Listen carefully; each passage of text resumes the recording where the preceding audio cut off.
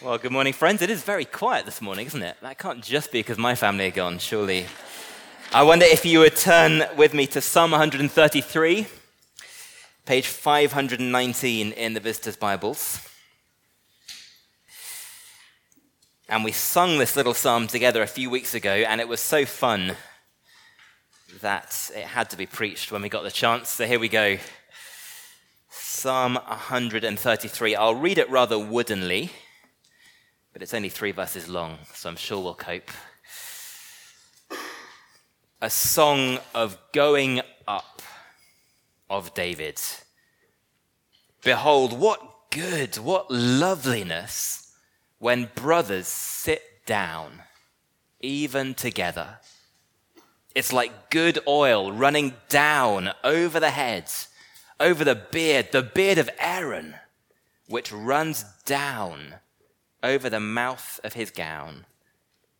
It's like the dew of Hermon, which runs down over the mountains of Zion, because there Yahweh has commanded the blessing, life forevermore. Well, this is probably one of those things a minister should never admit, but on Tuesday morning, I woke up with all the excitement of little Kevin from Home Alone, because for the first morning in a long, long time, the home I woke to was blissfully quiet and blissfully empty, and for 5 joyous days, I've been able to live the bachelor life again. I haven't trodden on a single brick of Lego. I haven't chiseled a single dried up Weetabix off the wall. I haven't had to throw a single excessive cushion off the bed in disdain. The family is away, and so I can work as late as I need to and eat what I want to and have all the time to myself I could ever hope for. Except you very quickly discover, don't you, that some joys are best enjoyed together. That bottle of wine that sits in the kitchen might go down by 1 glass a night and taste very nice after a long day, but it doesn't taste rich when you're drinking it alone. I can cook an extravagant meal that the kids would never touch, but it turns out it's actually far more enjoyable to present that food to others. Which is why I suppose in those bachelor days I made far more time for friends. Well, Psalm 133 is beautifully short and simple, and it's wonderfully fun, isn't it? What's not to love about a beardy priest with oil dripping all over the place from his chops?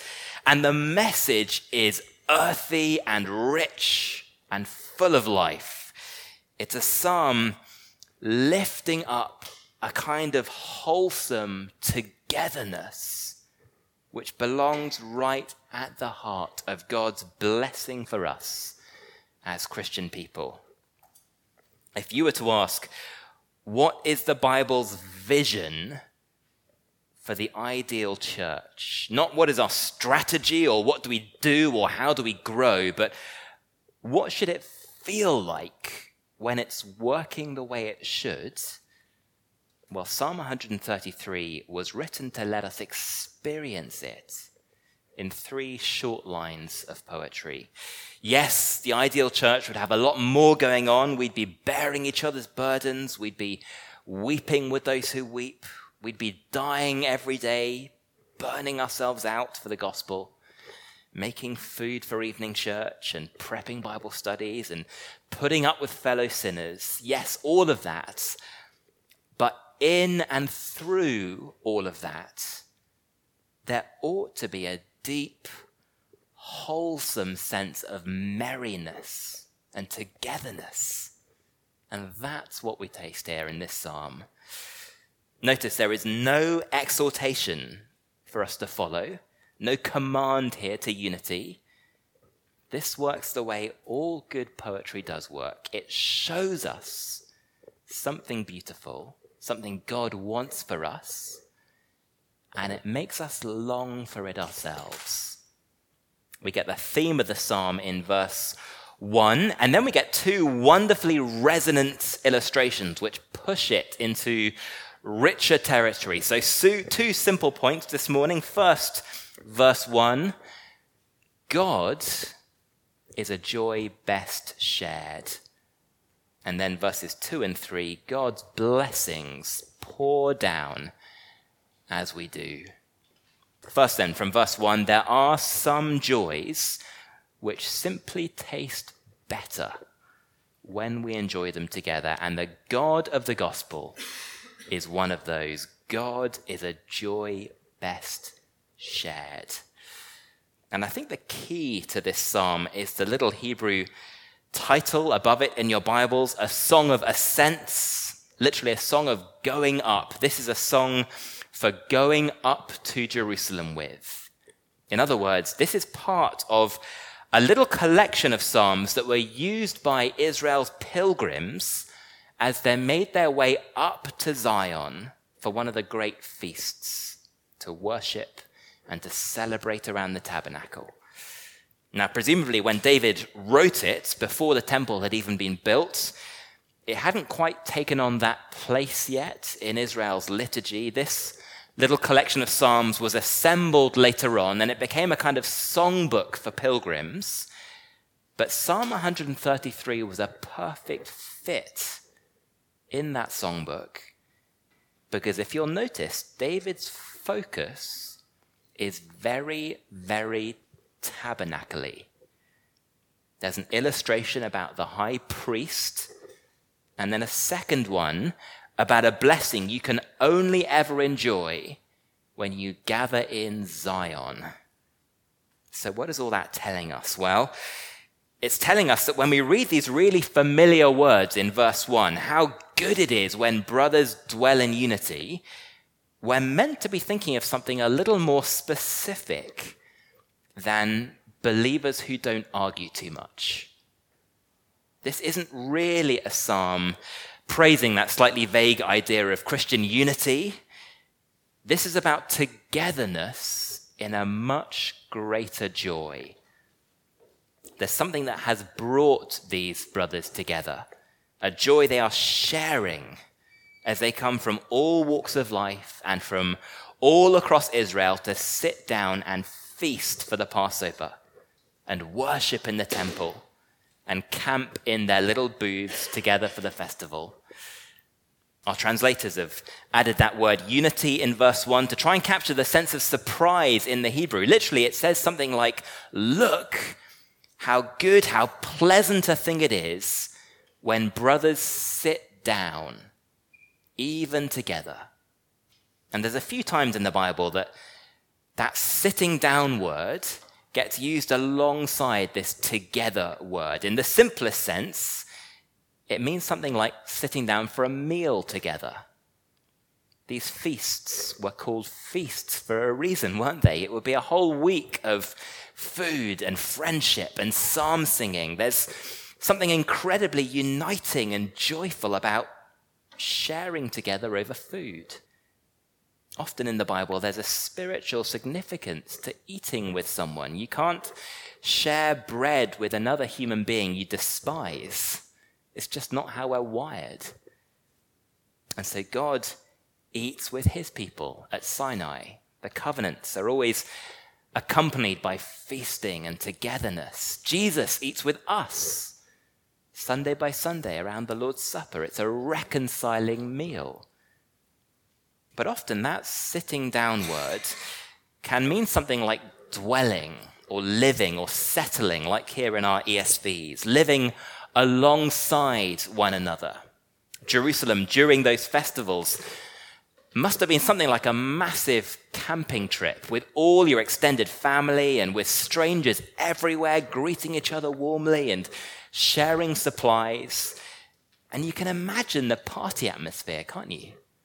As people lived alongside one another in their little tents. It's very like Glastonbury, except they haven't come together to smoke weed and worship rock stars. They've come together to smell incense and worship the God they love. He's the one who has brought them all together, which makes it a very unique kind of thing, because if we're honest, we don't see much of this togetherness in our world, do we? In fact, there are two significant times we get those dwelling and together words in the Bible, both in the book of Genesis, and both of them telling us that it wasn't possible. Abraham and Lot, his nephew, used to dwell together, tents side by side. Jacob and Esau, brothers, used to dwell together. But both times, we're told, the land just couldn't support them. They had to separate, go their own ways, because dwelling together in a cursed world isn't easy. Think of David, the king, and what it must have been like for him, what must have driven him to write this psalm. Who would long for this kind of togetherness, this kind of friendship, more than the king who spent half his life battling a broken kingdom and facing betrayal? Maybe those of us who long for this the most are the ones who feel like we've never been allowed to have it. And so when David finally saw this little taste of it in God's worshipping people, a little haven of togetherness in a fractured world, no wonder he wanted that for his people. Wanted to celebrate it and encourage it. So look, he says, behold, look how deeply good and how pleasant this is. Sometimes I guess we think of church a little bit like broccoli. We know it's good for us, but not exactly pleasant. And so we grit our teeth and we drag ourselves along. David is saying, no, this is a miracle in a fallen world, intrinsically good in itself, but also subjectively beautiful, pleasant when you taste it. Because ultimately, it's about enjoying the one who is both of those things. Just let your eyes drift down the page in your Bibles to Psalm 135, and look what it says there about God. Look at verse 3. Praise the Lord, for the Lord is good. Tov. Sing to his name, for his name is pleasant. How good and how pleasant is the God that we love. And so no wonder it is good and it's pleasant when we meet together around him. That's what this psalm is really about. What a blessing it would be if more often we gave time to self-consciously enjoying God together. Coming here eager to sing shoulder to shoulder and hear from him. Or opening up our homes on a Saturday night or a Sunday lunchtime, not just to feast, but to feast explicitly as merry Christians, enjoying God's goodness to us. I wonder if we realize what a rare and precious thing we have here to invite others into. We spend our weeks out in a fractured world where all of us are entirely absorbed with ourselves, with our own wants and needs and worries. And yet it turns out that 5 whole days to devote to yourself does not provide the joy you think it will. We're wired to want each other, even us introverts. And you can't dwell joyfully together if we're all just chasing our own comforts. And so Jesus is building something far, far better in his church. That's what we have here. Something nobody you know has ever seen anything like anywhere else. Because God is a joy best shared. And secondly, because God's blessings pour down when we do, when we share in him together. I wonder if you noticed the little playful feature of the poetry in my slightly wooden reading. It's a song of going up, a song of ascents, and yet the repeated phrase that comes 3 times in the 2 little illustrations is coming down. As we go up to worship God together, what actually happens is that his blessings pour down for us to enjoy. oil running down the beard, running down the collar, dew running down on the mountains of Zion. It's the same word each time. These are two pictures of abundant, flowing blessing coming down to us from above. So this togetherness that we enjoy when we meet in God's presence, it isn't something that comes from us. It isn't something we've achieved or worked hard at fostering or some sort of loving spirit we've just whipped up in ourselves. No, that sense of loving togetherness is a gift of God. It's his achievement.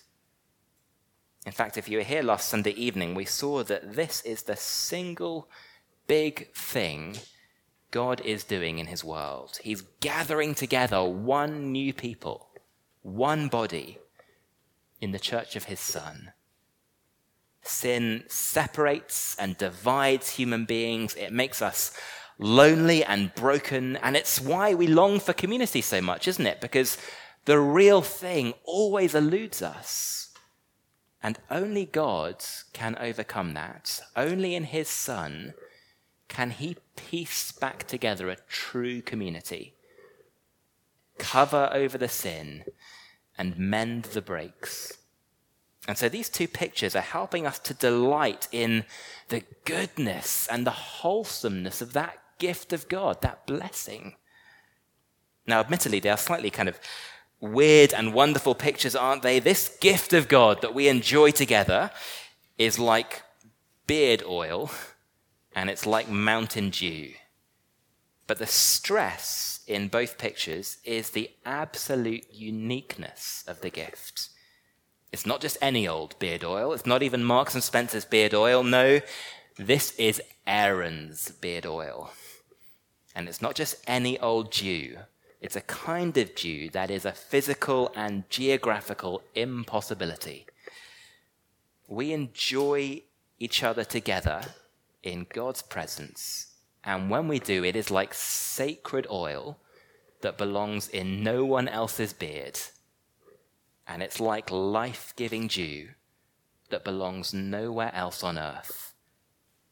The beard oil gets all of us too to itself. And the thing about oil is that it was used in worship for a very specific task. Oil is used to anoint someone to a special position. So think of the Messiah, for example. It literally means the anointed one. Oil is poured out over him, and it's a picture of God's Spirit being poured on him to mark him out as king. This time, though, it's not the king being anointed, it's Aaron, Israel's great high priest, the first priest, and he stands in the psalm for the entire priesthood. He is the one who gets to stand right in God's presence, right in the center of the tabernacle, and to be with him as a representative for all of the people. And to do that, you had to be set apart. And so God gives over several chapters in the book of Exodus on how to do that. How do you set apart the priest, Aaron, from everybody else to make him holy to the Lord? And it involved, among other things, training up a master perfumer and getting him to concoct this special sacred oil out of the most incredible blend of sweet spices and perfumes. Exodus 30 gives us the recipe, so it's not exactly top secret like the recipe for iron brew, but it tells us that it is so sacred, you're not allowed to make it for anything else. And it's not to be poured out over anybody else, over any ordinary person. Only the priest and his robes and the tabernacle itself, because everything it touches is made holy. But think what a heady, intoxicating thing it would have been to gather to worship round this priest. I'd hate to be his mum on laundry day, because this potent, sacred oil is literally poured all over him, isn't it? Soaking into his beard, dripping down his chest, through the mouth of his robes. There's no skimping here. It's lavish. And although you and I, the ordinary plebs, we don't get to touch it, there's this priest in our midst who literally becomes a kind of walking, talking oil diffuser. Everywhere he goes, that heady scent of cinnamon and frankincense, it wafts with him. And so all of us share in this blessing which belongs only to the priest. It's as if sacredness flows from him to us, from priest to people, as the oil wafts over the tabernacle. Everyone in the courts of the tabernacle breathing in this one sacred smell, united in this one priest. And then he would go and sacrifice to God, wearing an insanely blingy breastplate right over his heart with 12 precious jewels on it, inscribed with the names of the 12 tribes. Our names as Israelites, presumably with oil dripping all over them. And so you see the priest gathers together all of God's people on his heart, literally, and he carries them into God's presence. So what's it like then when we worship together? Well, verse 2, it's like sharing in this heady, potent blessing that belongs only to our great high priest. There's something about our togetherness, our shared love for God and for each other, that makes this time sacred. Christian fellowship is like that sacred oil. Everything it touches is set apart. It becomes holy. And I suspect the association here with Aaron is meant to be more than just a comparison. When we gather into God's presence to enjoy him, we can do it only through our great high priest, through the risen Lord Jesus, who carries us on his heart right into the throne room of heaven. It's only in him that we get to enjoy all of this, all the wonderful relational stuff that comes with it. It's him who makes these relationships sacred and set apart, and who mends all the brokenness of sin and pours this blessing of peace and wholeness everywhere he goes. Walk into a place where Christians are loving other Christians and delighting in God altogether, and it's as if you're watching perfume being poured out on Jesus' head, our great high priest. It's as if you're sharing in Jesus' fragrance, Jesus' joy. And then the picture in verse 3 takes that blessing in a slightly different direction, still something that pours down on us from above. But this time, that brotherly love between God's people is like life-giving dew that belongs nowhere else on earth. Now, to put this in Scottish terms, Mount Hermon is a Munro 3 times over. It's a proper 9,000-foot mountain, the tallest in Israel, right up in the north. It's lush and it's green all year round, and in the winter it's capped with snow. Whereas, to be honest, little Mount Zion, down south in Jerusalem, isn't that much more impressive than Arthur's Seat. It is dusty, and it's arid, and it's dry. And in the summer, it barely gets a drop of rain. So you can imagine, can't you, these hot, thirsty pilgrims trudging their way up to Zion, singing longingly about the dew of Mount Hermon, longing for that cool, refreshing, sweet water. If Aaron's oil made everything holy, then Hermon's dew makes everything green and full of life. There's only one problem. You see, Mount Hermon is literally nowhere near Jerusalem. It would be like us singing about the sunshine of Spain falling on Scotland. I mean, it's a lovely idea, a really lovely idea. It just doesn't ever happen, does it? And yet that's what it's like when brothers come together to share in the God they love.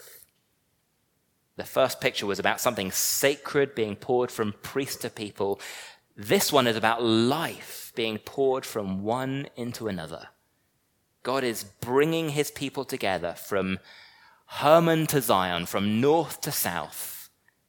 And it's as if these hot, dusty northerners arrive in Jerusalem and they bring Hermon's dew with them. It is sometimes like that, isn't it, when old friends appear. Last week, a young pastor from Tennessee walked through that door with his wife completely out of the blue. I saw him last 3 years ago, sitting around a fire pit in Mississippi. I wasn't expecting him, but they were on holiday in Scotland. They knew that we were here. They wanted to worship on Sunday with the Lord's people. And it does put a smile on your face, doesn't it, when that happens? Hermon's dew watering Zion is a physical impossibility. And yet it happens supernaturally wherever God's people meet. Because there, says the psalm, God commands his blessing. Now, where is the there in that last line? The most obvious place grammatically is Zion, the word right before it, Jerusalem. Because that was the place God met with his people in the temple to shower his grace on them. God blesses them as they worship in Zion's temple. Or it could be, as several scholars take it, that the there is meant to stretch all the way back to verse 1 before the two illustrations, so that there, the place God blesses us, is wherever brothers sit down together. I think if you think carefully about how the psalm works, though, actually, we don't have to choose between the two, do we? Because for David's readers, those places were one and the same. It's as God's people enjoy him together, gather around his temple in Zion, that God has promised to bless them. And the blessing they received there was life forevermore. As they worshiped together, God gave them a little taste of life in all its fullness. In fact, there was nowhere else on earth you could have that taste, because the harmony they shared in God's presence was a supernatural reality, just like rain from the north falling on the south. And maybe that is the most thrilling thought in this psalm, because it's telling us that something happens here when we gather together around God that is like nothing else on earth. It goes without saying that those old covenant Israelites didn't literally receive eternal life the moment they set foot in earthly Zion. Otherwise, there would be some remarkably old people hanging around Jerusalem today. But there was something in that rich, unique experience of brotherly love and shared joy in the God of grace that let them at least taste it. Taste the life that was promised them. As they worship in God's dwelling place, around God's priest in earthly Zion, they got to participate in the real thing. Taste the joy and the love and the unity of heaven. The physical Jerusalem, Zion, was only ever the appetizer, the taster. But a faithful Israelite always understood that. And so they could sing these songs with one another and look forward through the earthly Zion to the heavenly city that it let them experience. And the Bible says just the same thing to us, doesn't it? As we gather together, Hebrews says we haven't come to a mountain that we can see and touch. We've come to Mount Zion, to the city of the living God, the heavenly Jerusalem, and to innumerable angels in festal gathering, and to the assembly of the firstborn, enrolled in heaven. That's what we're participating in right now. And so we get to taste in a very little, imperfect, but very genuine way, the real thing. Life forevermore. Fullness of life with all its riches and joy and relational harmony. You might invite a friend to church one day who never does respond to the gospel in the end or make it to heaven. And perhaps that feels like a huge disappointment. But just think about what you gave them in that invitation. They got 1 hour, one Sunday morning, in an ordinary room like this, to gather around the great high priest whose name is love. They got to see the joy on his people's faces. They got to see ugly sinners with nothing in common, loving each other and singing together in a supernatural way. For 1 hour, they got the closest taste they'll ever have to a joy that belongs in heaven. And even if they miss out on that for the rest of eternity, surely it was worth it. And as we sit down together and experience it here week by week, God is teaching us to love it, isn't he? He's teaching us to long for it. Let me close with a very good question that Augustine, the church father, asked as he pondered this psalm. He asked this: how shall I, a man clothed in flesh, enslaved to the flesh, have my habitation in heaven? Well, that is all of us, isn't it? We belong to a self-absorbed, fractured, me-centered world. And so here's Augustine's answer. First, he said, go in heart where you would follow in the body. In other words, we have to train our hearts to delight in something better than this. And what better way to do that than by celebrating this little taste that God gives us now as we enjoy him together in Jesus. How deeply good and how precious it is. Well, let me pray and give thanks for it. Loving Lord God, we confess that by nature we are as self-absorbed and curved inwards as the fractured world we belong to is. And yet in your wondrous love, you've called us out of that brokenness and rebellion and united us in grace to the body of your Son. And so we praise you for this goodness and joy, this true taste of eternal life that we can experience as we share together in our love and enjoyment of you. We praise you for our great high priest whose name is love, upon whose hands and heart our names are engraved and forever united. Help us, we pray, Father, to appreciate the full riches of your great gift to us in him, and to never grow tired of thanking you for it together. For we ask it in Jesus' name. Amen.